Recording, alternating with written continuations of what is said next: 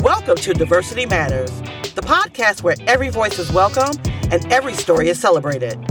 Join Mike and his guests as they deep dive into the heart of diversity, equity, and inclusion. They explore whether real change is happening.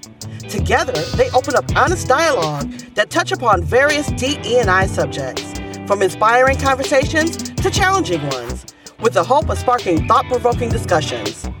Please welcome your host, Mike Seeley. Hello, and welcome to the Diversity Matters podcast show, where we explore different topics that address the importance and benefits of diversity and inclusion in our society and the workplace. My guest this week is Yanique DaCosta, a Jamaican-born graphic designer and entrepreneur with a passion for advocating for diversity and inclusivity in the design industry. She holds a BA in Fine Arts from Florida Atlantic University and a Master of Fine Arts in Media Design from Full Sail University. She is the founder and owner of YKMD, a unique graphic design company that utilizes modern technology and tools capable of delivering custom-branded graphic designs in as fast as 12 hours after submission. Yanique has made significant strides in her career, serving on the executive board of the Graphic Artists Guild as national treasurer before being elected as the first Black president of the organization. She is also a vice president of the International Council of Design, where she advocates for the design community worldwide. Her dedication to promoting diversity and inclusion in the design industry has earned her a reputation as a trailblazer and champion for the underrepresented voices. Yanique, welcome to Diversity Matters. Thanks for having me, Mike. I appreciate it. Oh, it's a real pleasure to have you. I just want to start first of all, because I mentioned in the intro that you are Jamaican. Just wondering if you can share your experiences of growing up in Jamaica. Growing up in Jamaica for me was like the ideal way that any person should grow up. I was surrounded by a loving family and an amazing and supportive community. I was able to have access to some of the best education that anybody could possibly have. I had experiences that molded and shaped a world view of things versus like this pocket of the world where no one else exists and no one else matters. And I was actually raised by my grandmother and my grandfather for the most part. And I traveled back and forth from one side of the island to another side of the island on the weekends, because my mother lived on the North Coast and I lived with my grandparents on the South Coast. Every weekend I'd jump on this like tiny plane to go visit my mom. That's, I guess, my synopsis of what it's like to grow up in Jamaica from my perspective. I fully acknowledge that like it comes from a place of privilege, and I appreciate and acknowledge the fact that my family was able to provide a lifestyle that was more than comfortable for me. Mm-hmm. And it might not be the same for everyone, but I'm grateful for what I was able to experience. And you studied in the USA, and particularly studied graphic design. I did. With, was it a master's in fine arts and a BA as well? What was it that led you to a career in graphic design? Why did you study fine arts? First of all, I went to St. Andrew High School for Girls, which is, if you know anything about being educated in Jamaica, it's like a major deal. And when I was choosing the different courses that I would focus on, so you choose very specific courses for the last 2 years of your studies within high school, that would basically shape what you wanted to focus on when you went to university. I didn't pick art off the back. And my art teacher was like, so you're not doing art? And I was like, for me, I thought it would be very disappointing to my family. And I went home to my grandmother and I was like, what do you think if I chose art? And she was like, everybody needs a fun subject. And I was like, great. And I did relatively well between like anything math related, so numbers, and then anything like visual. Those are my two things. Words, not so much, but that's another story altogether. And after completing my like high school education in Jamaica, I migrated to the United States. But like I migrated kicking and screaming. I was like, this is ghetto. I have to go to America where I have to make my own bed and cook my own food. I was like, I don't like this. This is not the kind of life that I deserve. Anyway, so in the midst of doing all of that and being like an obnoxious spoiled brat about it, I was like, well, I guess they say I have to come here to go to college. So if I'm going to go to college, I'm going to major in something that I like. The general idea was that I was supposed to be some kind of science major or health major, law, like poli-sci, something. Because I mean, you know, I'm an immigrant, right? So lawyer, doctor, engineer, nurse, accountant, something. One of the standard careers that we're expected to have as immigrants moving to America. And I was just like, yeah, no, this is not going to work. So my two favorite subjects, math and art. Math it came easy for me, but then art was just really fun for me, a really great way of like expressing myself, but it also came easy to me. And I was like, well, I'm going to go with the one that I have to exert the least amount of effort in. Like, I fully believe that people should not go to college and choose a career based on how much money they're going to make. I really feel like people should go to college and choose a major to enhance a skill that they already inherently possess. And with that, they will ultimately find success and find the financial freedom that they were looking for had they chose a career path that was like the standard of what it means to have money. Anyway, so I decided I'm going with art. And that drove my mother crazy. I mean, I'm pretty sure all the way up until I was 28, it drove her crazy.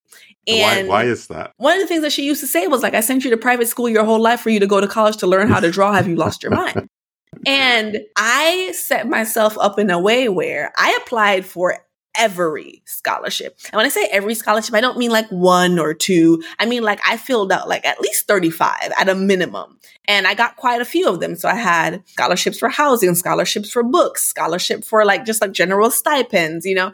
And then I didn't even realize, because I wasn't familiar with the American system, that after taking the ACT and the SAT that I had qualified for the Florida Bright Future Scholarship that had already covered 100% of my tuition. So these additional scholarships were just like padding. So it was like it was really nice. But it also meant that I was in control of what I did at school because I was the one controlling the purse strings.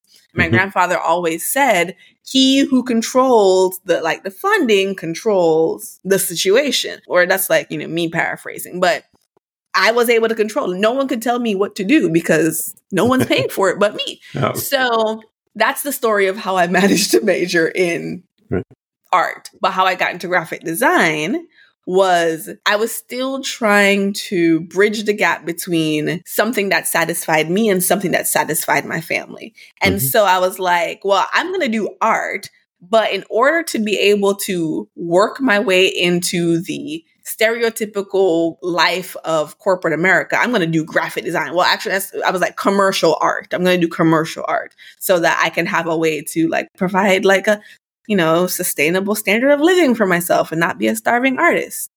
I mean, apparently it worked out. So here we are. So just tell me, while you were going through university, you mentioned earlier on that you went kicking and screaming. Tell me, what was the experience like, particularly as an immigrant from Jamaica? Okay, so there are a couple of things, right? So number one, I definitely had a longing to feel like I belonged. Right now, people will be like, well, you don't have a Jamaican accent. I was like, there's some instances where it's intentional. Like I didn't want to stand out. I did not want to be seen as different. I wanted to be a part of. So I made all these significant efforts to like adjust the inflections in my voice. And there's still certain words where they'd be like, oh no, you're a Jamaican. And then other words where they're like, we're not sure. In any case, so I gravitated to a lot of Caribbean groups, Caribbean groups at school. So when I was going to Miami-Dade Community College, because that's where I started, because I could not figure out a major, which is, again, ironic, but it was a process. And when I was there, I gravitated towards this group called Tropical Beat. And it was just a bunch of Caribbean people from all over the place. Just like, it felt like I was making friends like in Jamaica, but like in America. It was weird. And so hung out with them and that was really cool. Got to AA and then went to like Florida Atlantic University. And then also started there when it came to like gravitating towards like the Caribbean culture. But then I was also introduced to like sororities and fraternities and then student government life and like what it's like to live in a scholarship house and like all these different things. And I really just kind of like tried out a bunch of things and figured out where I fit best, like where I felt the most comfortable.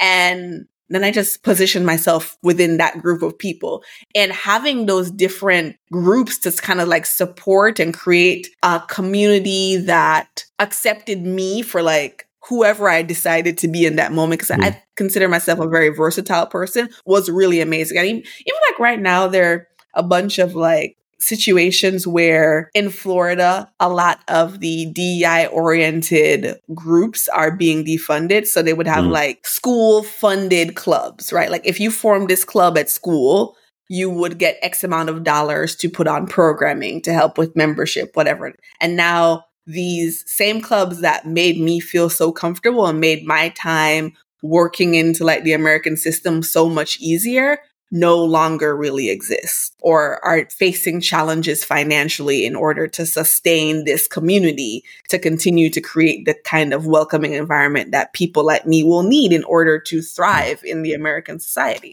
Mind you, going to Florida Atlantic University is actually a predominantly white institution, but I didn't know this, which is hilarious. But I knew all the Black people, which is also just as funny. It's like, I was like, this is my own little world, you know?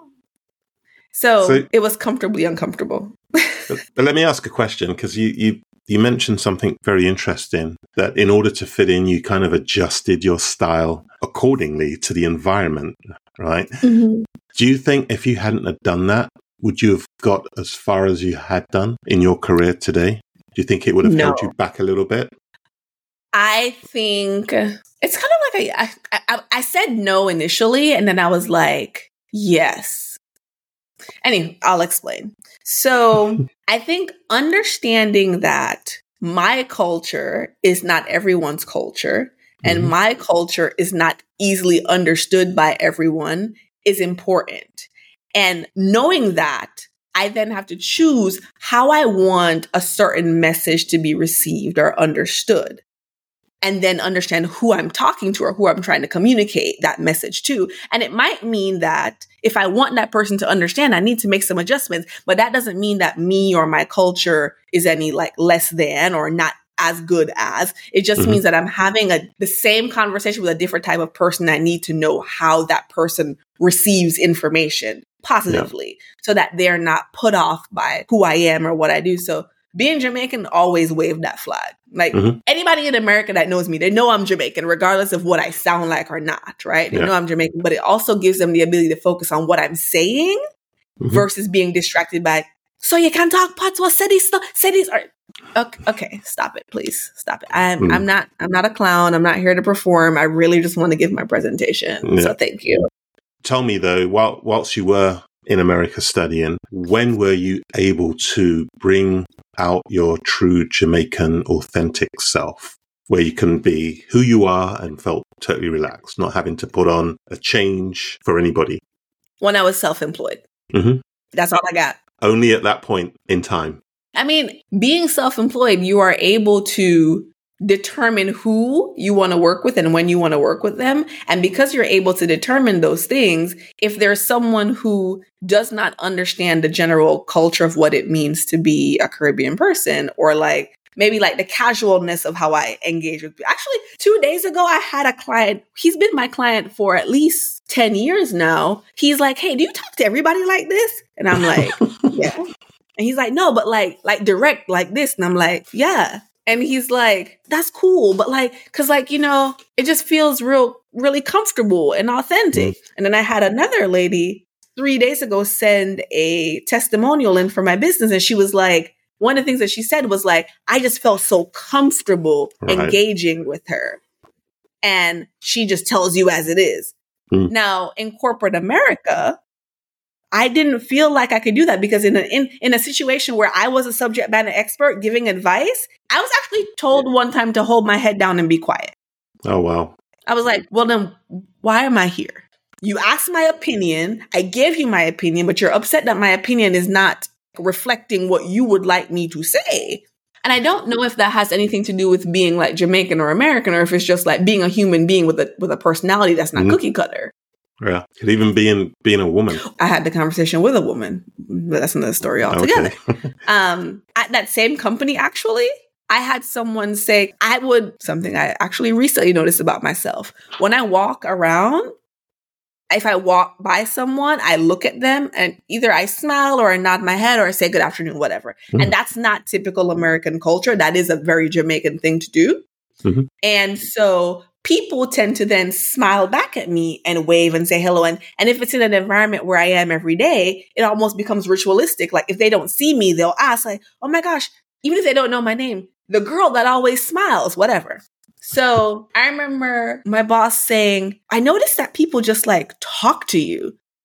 Is it just all the Jamaicans? Like, do you guys just find each other? I was like, I'm pretty sure they don't know I'm Jamaican. One of them actually was Jamaican and the rest of them wasn't. He was actually of Jamaican descent. He was born in the UK. His parents were Jamaican and he migrated to America. And he had like a very, very stereotypical Jamaican name, can't miss it. But it was just like, no, he doesn't sound Jamaican either. But the things that we talk about on the side are very different. And he doesn't, when he's at work, he doesn't lead with a Jamaican accent or like walk around with the Jamaican flag on his back, but you know he's Jamaican because he'll tell you. So I don't know. It's a thing. All right, let's move on to the fact that you did set up your own company. It's YKMD. What made you start that company? I actually started out of college, and which is really funny. Actually, not even out, but while I was in college, because I was like, I started out with like digital photography and just like doing graphics. I was like just wanting to like use my skills in some way because I was trying so hard to get an internship and I could not get one. Could not get one to save my life. Now, and why do you think that is? Sorry, just to stop you there. Why could you not get an internship? I actually think that there were two things. One, I wasn't indoctrinated into the environment enough to know how it really worked, to like figure out how to present myself at the time. So I was presenting myself in a way where I was not communicating who I was and my potential in a way that it was going to be positively received. And that's just my opinion on it. I think had I been raised in America, and actually I lied there too, because I probably would be so like emotionally traumatized by all like the random racist things that had happened to me in a very short period of time that I probably wouldn't have even thought to think about it. In any case, I do think that had I been a bit more indoctrinated into the culture of how to network in America at that age, that I would have had an easier time finding an internship within corporate America. But I didn't. But what I did know how to do was I knew how to make friends. So I'm Jamaican, right? We already established that. Jamaicans like to party. That's a thing, right? Like all the Caribbean organizations that I'm talking about, like they're throwing like the ragers, like the parties, and we are dancing. Like all the dancing that you guys see on like the random videos in the middle of the street, that's a real thing. And then we go home and we never know anybody's name again. We don't take them home with us. Like that's very normal. So I would go to all these different parties and I was like, I wonder who. Oh, so I also like have like a degree that encompasses photography. So I'm like, oh, who does the photography? And then so I became like a nightlife photographer for like one of like the Caribbean nightlife event sites. And so I would go to all the parties and I'd be like, well, who does your flyer? I could do it. And I would like stay until like the lights came on and talk to the promoters and the club owners and be like, I could do your flyers. Or even like I talked to like all the fraternity guys and the sorority girls. And it got to a point where like there's 2 fraternities in like South Florida. I have worked with all of their chapters. Even if it was one flyer, well, I worked on something for every single chapter. And all of that was just, hey, who does this thing for you? I can do it for you. And I was horrible. I was just undercutting people. I was like, if they said 100, I was like 75. And I can give it to you faster. Keep in mind, I'm a college girl who really doesn't have anything to pay for. I'm just like trying to build up a real world portfolio. A portfolio where I could say people paid me to do things. And then that kind of continued for a while. And it was great because it paid for like a penthouse apartment in Miami and I was living my best life. However, I kind of started feeling inferior because my family would constantly say, you need a real job. So then I went and I got a real job. But I also used that portfolio that I had been building up to enter these different corporations. So at one point, I worked for a corporation that only worked with like casinos and very well paid. Got laid off 4 weeks after being hired. Oh, wow. Everybody, like they literally fired everybody. I only had one person who was the first person to work with them still there. And I was just like, wait, does this mean I'm horrible? Had nothing to do with me, right? Like that was just the nature of the business and how things were structured. They lost their biggest client. They lost whatever contracts. And it was just like, they can't afford to keep us anymore. Then after that, still feeling super inferior. Like I was like, okay, working with Robert Half and like, the creative circle and being placed in these different like high-end jobs and these roles and then getting the full-time contract and, going from making like $15 an hour to like $60 an hour to where like, if someone was like, oh, we have a job for you. It's $25 an hour. I'd be like, no, honey, that's not for me. And again, I'm in my 20s. I'm in my early 20s. I graduated college when I was 20, which I didn't realize was like not a normal thing. But in any case, I finished the whole like associate bachelor's thing in like a 3-year situation because I went to summer school. There were some terms where I was doing 26 credits a semester, which is basically full-time times 2, just so I could like get out of there. Anyway, so a lot of that was, again, like family pressure of like what a respectable young lady should, like going out at 4:00 in the morning to go pick up your check from a nightclub is not a respectable job. Working from your bed with your little laptop is not a real job. And I'm totally blindsided by the fact that like I am actually able to function independently and sustain myself. I am just focused on like how my family is perceiving me and the prestige associated with like having a corporate job. So then got laid off again. I think I probably have been laid off at least 5 times. Like not even talking about contracts. I mean like having full-time jobs. And even next week, I'm going to go hang out with one of the guys that like laid me off. Like, so it's not like the people didn't like me, right? Like it was just like, it's the thing to do. Like, oh, budget's not going so well, you cut the marketing department. And that doesn't necessarily mean I was necessarily happy at any of those places. I knew how to function enough. There were 2 places where I was like severely depressed because I had recognized that like I can actually function as me and it will be okay and I'll still do a good job so I don't have to like pretend and like walk on eggshells. Anyway, then I got laid off for the last time. I was like, I'm over here trying to find a real job. I still have clients, mind you, because I haven't done away with my client list. I am still like working a full-time job and like running this business. But instead of me doing all the work, I'm hiring designers to actually do the fulfillment. So I'm essentially acting as like the project manager. And my clients don't know any different.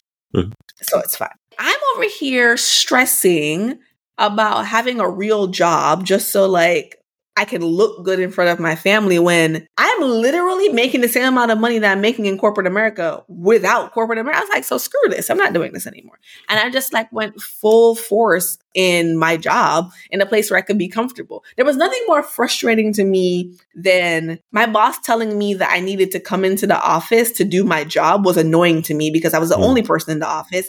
Everybody else was working all over the country. And I was required to come into the office. And I think a lot of that was actually because I was the only Black girl that worked at that company. And everybody knew I made a lot more money than the rest of them because my salary was posted on the company website. But a lot of them didn't know that I made $35,000 more than what was posted. So they would have been really mad. And it had nothing to do with my skills. It had nothing to do with because I never missed a deadline, right? Like I was present, like I was doing my job. I just didn't feel like I needed to come into the office every day, but I was logged in, I was tapped in, I was working. And it was just like the perception that I wasn't there in the office or like coming to work at 9:30 versus coming to work at 8, even though I leave the office at 7 and 8 p.m. after everybody, like screw y'all. Or like having environments where, and I think I tell this story probably a little too much, but it was really a significant one where I had a girl come to me and she goes, who do you know here? And I'm like, what do you mean by that? She's like, who do you know here that you have this job? Like you have a nicer job than me. You have a nicer car than me. You have a nicer wardrobe than me. Like, do you have a sugar daddy? And I'm like, you know what? If you could find me a sugar daddy so I don't have to come to work anymore, I would really appreciate it. And then I went back because at this point it's 7:30 p.m. and I'm if I had a sugar daddy, honey, I would be at the house. I would be at home. I wouldn't be at work at 7 p.m. trying to make sure that I get everything wrapped up so I don't have to like worry about missing my Monday deadline. Makes no sense. Yeah. But again, that company I was also, for most of it, I'm typically the only Black person in corporate America, like within my field, which is also a reason why I work so hard to advocate for people that look like me joining this space and knowing that it is a viable way to make a living, regardless of what the perception is within our Black culture. It is a viable way to make a living, but we are not introduced to it because the idea of the arts is frivolous. Yeah. The arts are for people of privilege. The arts are not for people who need to make a living. And it's not true. So tell me, is the industry still, I don't know much about the industry. Is it still like that now? Yeah, absolutely. Yeah. And so... Is it changing? You can see that there are people who are making significant efforts to change it. Mm-hmm. One, to introduce the industry, the graphic arts industry. I mean, actually, it's not even just the graphic arts industry, but I'll circle back to that. But to introduce the graphic arts industry to Black America, to let them know that there are ways to be successful that don't include picking up a ball or running or being a lawyer or a doctor. And there's nothing wrong with being any of those things, but like you can go and get a certification in being an electrician and do really well. Yeah. There are non-traditional ways that aren't glorified on TV that are a way to like do and make a really great life for yourself. And the thing I wanted to circle back to is that it is a regular thing as a Black person to walk into a professional environment and to be one of one. And for me, that's super frustrating. And I never want to actually leave a space and leave it as one of one. So I always try to, and this is probably coming from a place of like trauma and like wanting to overcompensate, but I always try to be like the best so that when the next Black person comes, they don't think, the Black folks, they're lazy. They don't really work. I never want to like leave the space in that way because I want the person that comes after me to have a fair shot. Like, are they competent? What does their portfolio look like? Do they have the skill sets that we need? Versus last time we hired a Black Jamaican girl, it got weird in here, even though sometimes that also inadvertently happens because people have biases. Yes, whatever. Of course. So tell me now, you're out of the corporate life. You are running your own shop, as it were. How is that going? You still got your original clients that you've had for years. How have you grown the business? What's it like today? So there are two things there. I don't necessarily have my original clients. Some of them I do, but the other day I actually realized I priced my clients out. And I did that as I was like chasing what success looked like and what the perception of success was. And actually decided to start another business, but I'll talk about that later, that services them. In any case, now I am in a space where I am doing corporate event design, corporate event experiential assets, and working with people in the trade show and corporate or business event arena that need an expert within that field, someone who has experience, someone who knows what works in that corporate space, but also someone who's willing to push the boundaries and has the capacity to see something new existing in an otherwise, starch and boring place. And I actually really dived into it in 2020 because that was when everybody was running away from events. Oh, if the event industry is dying, this isn't no one's ever going to do in-person events ever again because of COVID, And we can see that's not the case. But I don't function from a place of fear. At least I try really hard not to. And so when everybody else was running, I decided to run too. And I was like, well, if you guys are leaving, there's space for me. So 2020, I probably made more money than any normal human being should from their living room with their laptop. So going back to the beginning, I had like co-working space and like office space I would rent because I wanted to look and feel professional and official.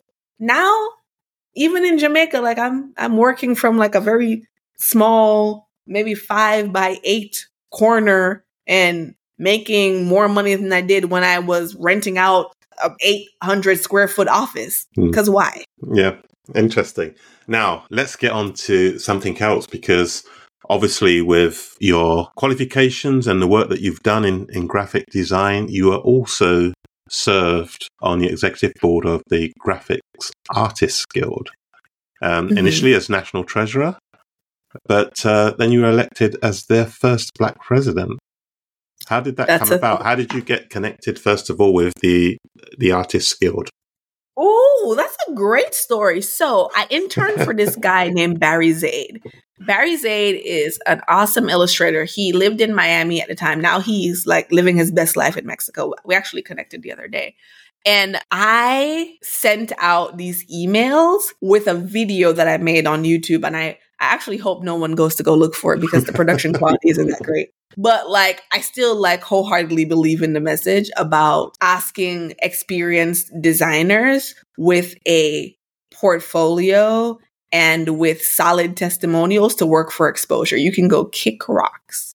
And so I had sent the video out to like probably everybody. I was just like, don't ask me to do this. I'm not doing it. Find a cliff and dive. And he was like, if you really feel this way, you should check out the Graphic Artists Guild. And I was like, okay. So then I joined. Then like an email went out and they're looking for a Southern regional rep. And I was like, look at the job description. I was like, I can do this. This is easy. I can do this in my sleep. And I was so nervous. And I wrote this very proper, elaborate letter presenting myself as the ideal candidate. And I don't think it was a contested election, but I won. And since then, I've kind of like moved through the ranks of leadership. And after being Southern Regional Rep for a while, I realized there weren't a lot of people that looked like me in the organization. And I was like, that's a problem for me. When we're doing the membership spotlights, I was like, why am I constantly the only Black person? This can't be a thing. There has to be other Black members. They are. And I found them. But it's just a matter of like how you put together messaging and how people feel the environment is curated for them. I've had people, even as recently as this month, actually, say to me, I thought before you were president, which, you know, I kind of feel a way about that because I've been making this effort long before I was president. But they were like, before you were president, we thought the guild was just a bunch of old white people. And I was like, oh. And then they would say, but then I saw you. I'm definitely joining. And one of the girls I talked to the other day, she was like, you presented at a conference and you talked about the Graphic Artists Guild. And she was like, I saw you and I saw me. And I was like, I can be you. And then she joined the Graphic Artists Guild. And then she talked about like all these ways that the guild's resources have helped her to better her career and to like increase her just general professionalism and to like earn more money, because the guild really has a lot of great resources. But if we as an organization are not placing ourselves in an environment where people who are disenfranchised can find those resources, then we're not an organization for everybody. And we need to be. We're supposed to be here to uplift the graphic artist profession as a whole. We do the profession a disservice if we're only educating the people who are already exposed to formal education or already exposed to what it means to be a top tier designer and the accolades that are associated with that. What about the designer who has a bootleg version of Photoshop and is designing flyers for his uncle and them? If he doesn't really understand the value that he's delivering and how he could position himself, like, we're going to constantly be struggling to pull the people who think that design is a commodity along. We're not properly educating the people that are servicing them to understand the value that they're delivering and what kinds of financial compensation that value begets. So that was like a little bit of a soapbox again, but. So I'm assuming that this is one of the roles that you play in terms of championing underrepresented voices, giving, people that look like you are more inclined to want to get into that field, right? That's what I'm hearing you say, which is true just about anywhere, right? Yeah. When you see someone that looks like you, it makes you feel like it's attainable. Yeah, absolutely. So just tell me, if there is young people these days who are thinking about doing this, may not see themselves, or, they may not see people that look like them. What advice would you give? Because you broke that ground, right, in this particular industry. And of course, you are a very confident, very outgoing person, and not everybody is like that. So what advice would you give people who are aspiring to get to, not necessarily in the graphics design industry, but anywhere, but don't have that level of confidence? What type of advice would you give? Okay, so one, I fully acknowledge that I was raised in an environment where I saw people that look like me be successful at anything. I fully acknowledge that I was raised in a household where even though they weren't excited about me being an artist, I was constantly told that I could be anything that I want to be. I fully acknowledge that my grandfather would always look at me and say, "You are not a fool, and anything that you decide to do, you are going to be successful at it." I acknowledge that level of nurturing really contributed to the kind of person I choose to be when I step out into the world. Because I'm actually not a very outgoing person. I'd rather be at home locked in a room by myself. But no one ever believes me when I tell them. However, you cannot allow the fear of failure to stop you from trying anything. That's the first thing. The second thing is, even if you don't see someone that looks like you, imagine it's possible and find someone who's doing what you're doing. Be transparent about what it is that you're looking to do and see if you can find a mentor. If you can't find an individual, find a group of people that's doing what you're doing. Socialize with them, talk to them, ask them questions, ask them how they do things, get real understanding. Those conversations will give you guidance towards where you need to be. Do not let fear paralyze you. Fear is literally easily the killer of dreams long before racism or prejudice ever is. It's your choice and how you decide to step into things. Because there are lots of roadblocks, right? And there are lots of people that are going to knock you away, not give you chances. God knows getting a business loan is hard as heck in America, especially as a Black person. The things that they ask you for is wait, what? I didn't even know that was a thing. Wait, so I need to have that 5 years ago to qualify for the loan now? Right? But don't be afraid to try. Yeah. Don't be afraid to start. And you might fail, grand scheme of things. Plan A might fail, and then you pivot, and then you go to B. And then B, you might have learned something in A that you don't do again in B. So now you make a little adjustment. B doesn't work, you go to C. You make another little adjustment. And then all of a sudden, by the time you get to M, you're I'm a pro now. I'm balling out of control. I can do this. I can do this in my sleep. Well, they say that that's what I got. Yeah, they say that every failure you have takes you that one step closer to success. Right. So it's about if you fail. It's how you react to it. You get up and you go again. It's not a fallacy. It's not like some weird little folklore. It's not just it's a real thing. There are nights where I cried. There are days where my bank account was negative $10,000 because I made the wrong decision because I functioned from a place of ignorance and didn't ask the right questions. It happens. And then you learn and then you get better and you move forward. But don't let those roadblocks be the reason why you do not get to the place that you say you wanted to go. That's fantastic advice. Now, look, we're coming already up to the end of the show, but tell me, what is next for you, Yanique? You've achieved so much. You've built businesses. You're, influencing industries, graphics industry by being president. You're also on the vice president of the International Council of Design. So you're really kind of influencing that space incredibly well. But what is next for you? What do you aspire to now? So I started a fund or a nonprofit in honor of my brother who passed away. And that is going to be supporting the education of people within the arts, music, performing arts arena. So what we're going to be doing with that is actually paying their tuition so that they can go to school, so that they can have scholarships just like I did to decide their future. Really excited. We're actually fundraising right now, and I think it's going really, really well. It's called the aksfund.org. So if you want to donate, you can go there. Shameless plug, aksfund.org. So there's that. And that's kind of a part of what I've said I wanted to do, just uplifting the community. And I feel even though my brother was taken from me in a really vile and unnecessary way, he's now given me the opportunity to, or the encouragement, even in his passing, to help and uplift more people in the community. Additionally, I also want to continue to design my life in a way where I have a certain kind of freedom. I fully acknowledge, I'm in Florida right now. Normally I'm in Jamaica. I can work from anywhere in the world and I have no limitations and no one can tell me that I can't go there. So continuing to do that, continuing to develop relationships and build clients and build confidence in those relationships where they continue to come back and sustain the business regardless of where I'm located, because they feel confident that the work will get done and be done well, regardless of if I'm on a beach or, snowboarding, whatever it is. Then I also really, really, really, really want to improve my Spanish. My Spanish right now, I can understand, but my ability to respond is ugh. So I want to spend a year or two in a Spanish-speaking country. But right now, because I am living primarily in Jamaica with my grandmother, it's not the most attainable thing, but that's on my list of things to do.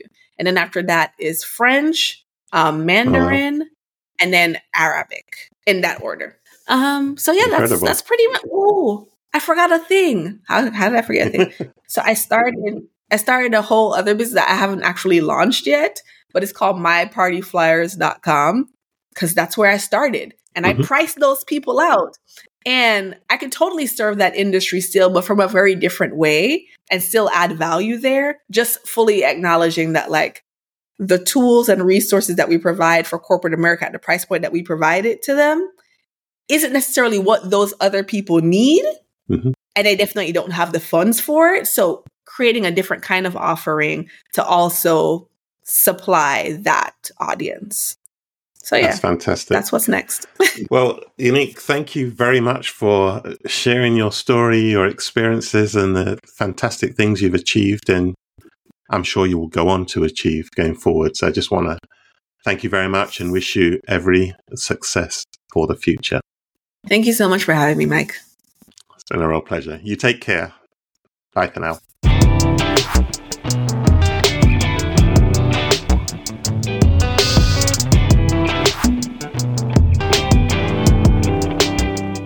Thank you for joining us on this episode of Diversity Matters. We hope that through our discussions, we have brought a deeper understanding of what diversity, equity, and inclusion truly means for each one of us. Remember, the journey towards true diversity, equity, and inclusion is ongoing. Let's continue to champion these values in our lives and strive for positive change together. If you enjoyed this episode, please make sure to like and subscribe to Diversity Matters on your favorite podcast app.